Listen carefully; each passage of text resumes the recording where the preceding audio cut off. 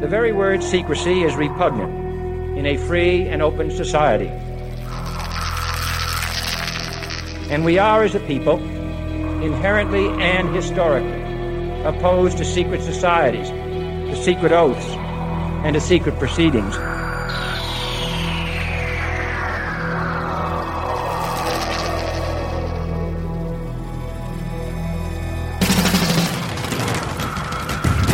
The questions you always had.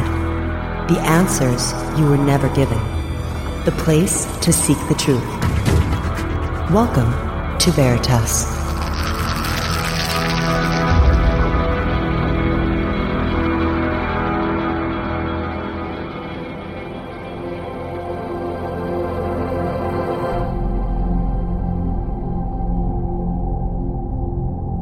Greetings to everyone around the world, and a warm welcome to another edition of Veritas at veritasradio.com. I'm your host, Mel Fabregas, and I sincerely thank you for joining me once again. And if this is your first time or your truth journey brought you here, welcome home. And by now you know that to listen to the full interview tonight and all our past shows, all you have to do is go to our website, veritasradio.com, click on the subscribe button, choose between 3 months all the way to 2 years. Find the best plan that works for you, and you'll get your login immediately. You'll have access to hundreds of hours of great information. And if you want to upgrade your life, the same goes for Sanitas Radio. Go to sanitasradio.com and sample what it has to offer. I guarantee you that just by listening to one program, you'll have a lot of information that will become priceless. Also, we are on the 3rd season over there, so take a listen. And if you want to get in touch with me or simply want to be a guest on this radio program, I love to hear from everyone. Go to veritasradio.com and click on the contact button and choose the right link. And tonight, we take a tour through the new science of the Omniverse, its spiritual and physical dimensions, and its incalculable intelligent civilizations.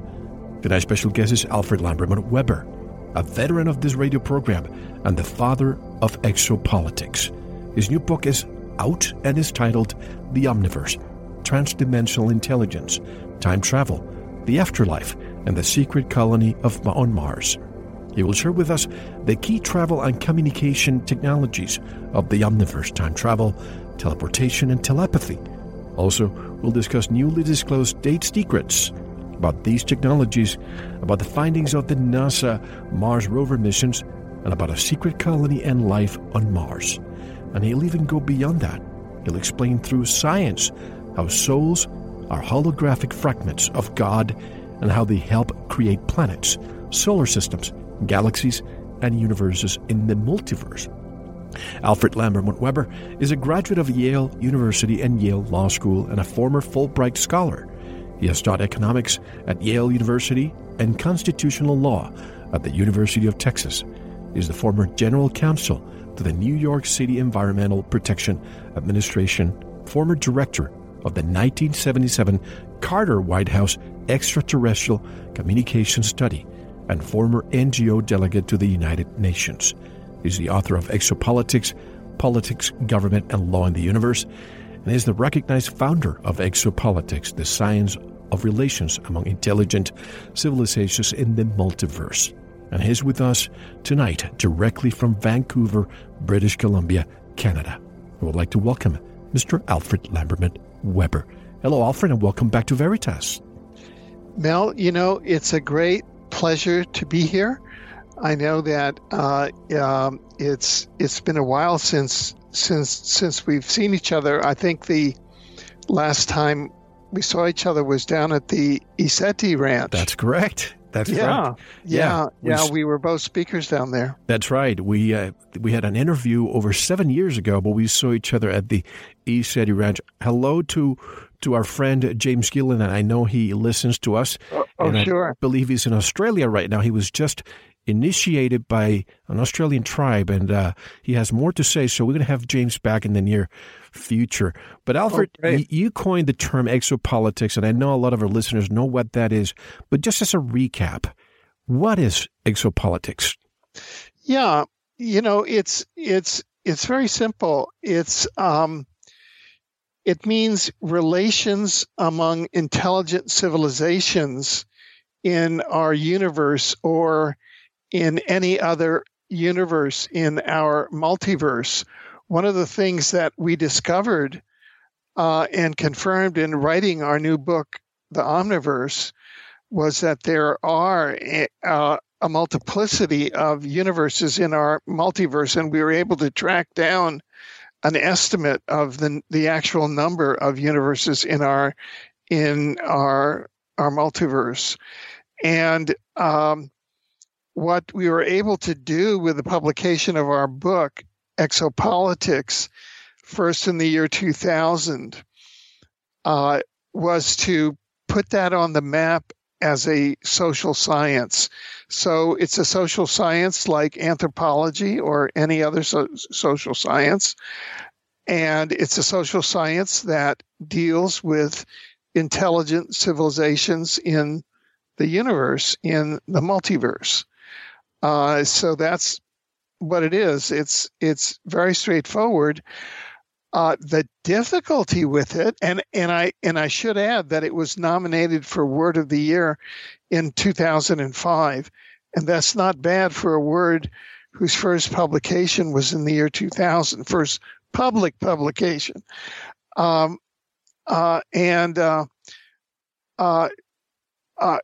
difficulty, of course, with it is that we've had what we call the information or truth embargo. And that was roughly ever since the summer, June and July of 1952, when you had the overflight of the U.S. Capitol of a number of interdimensional spacecraft that were published on the front pages of newspapers throughout the world. The CIA convened the Robertson panel in 1953 and then came down with a worldwide embargo that stated that anything related to UFOs, extraterrestrials, in essence, exopolitics, in government, in science, in education, in civic discourse was forbidden. And anybody who went forward with that was in danger of losing their livelihood. Many people lost their lives or were severely marginalized with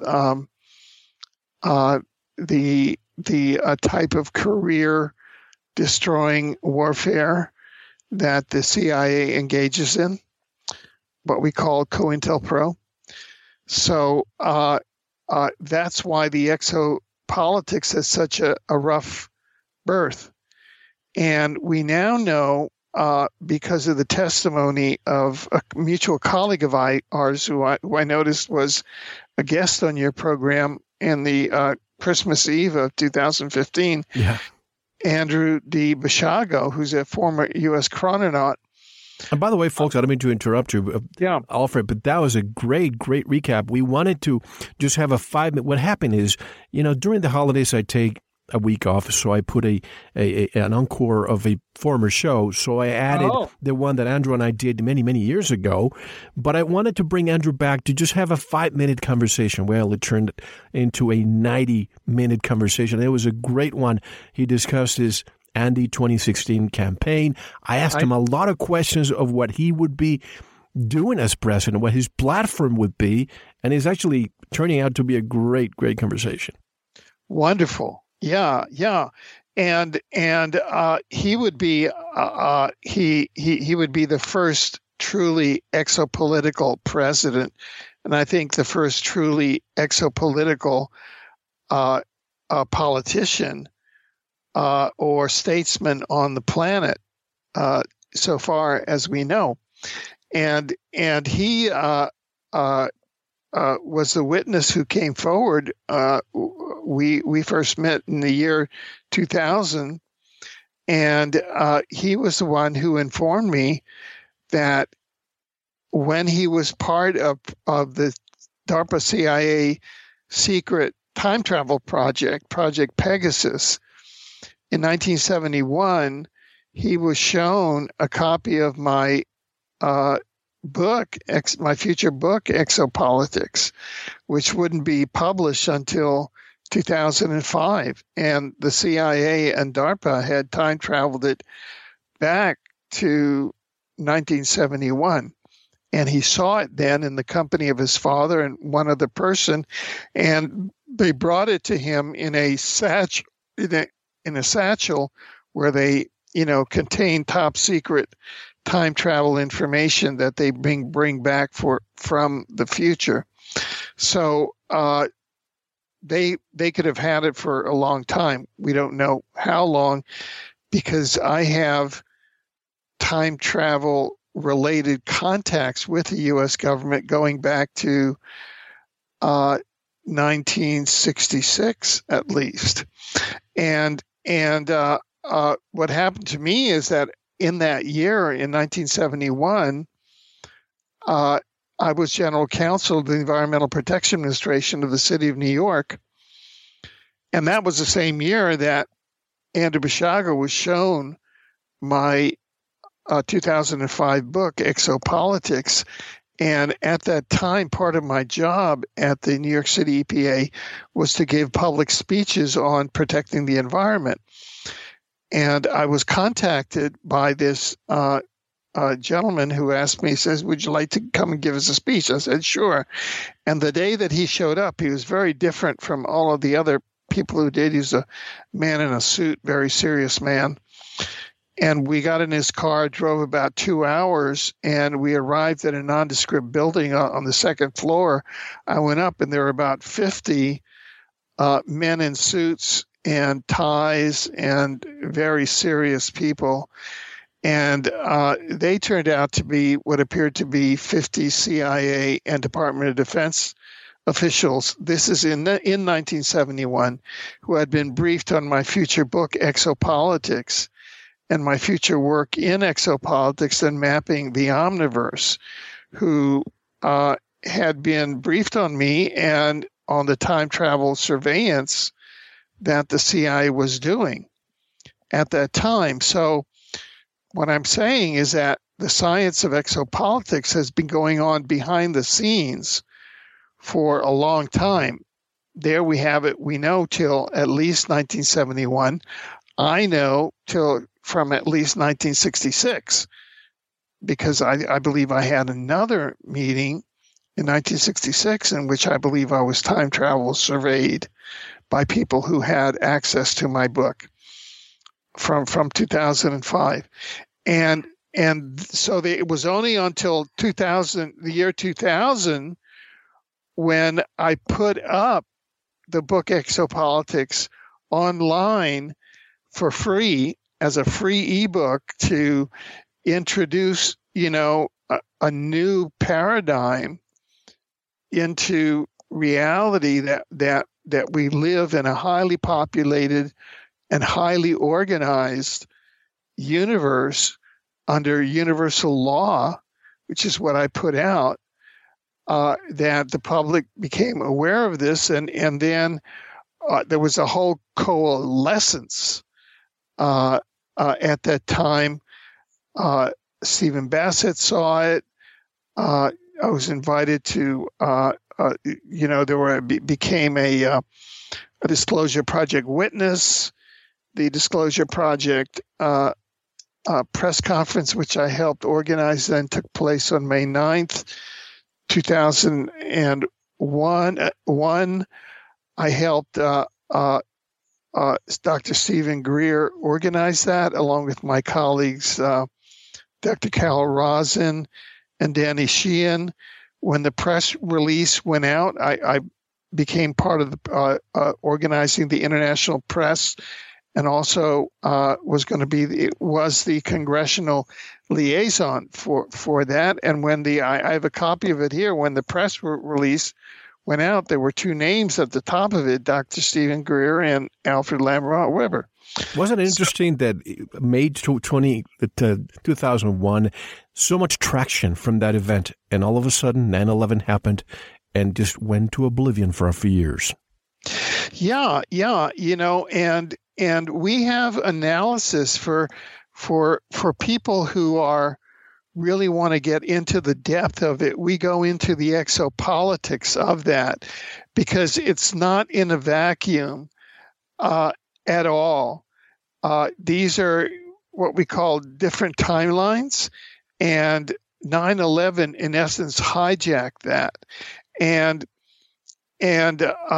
you can go to a lot of the work that we've done where we show, especially, it turns out, as you know, I have a background as an international lawyer and an international war crimes judge. And one of the courts that I'm a judge in is the 9/11 War Crimes Tribunal. In Malaysia, right?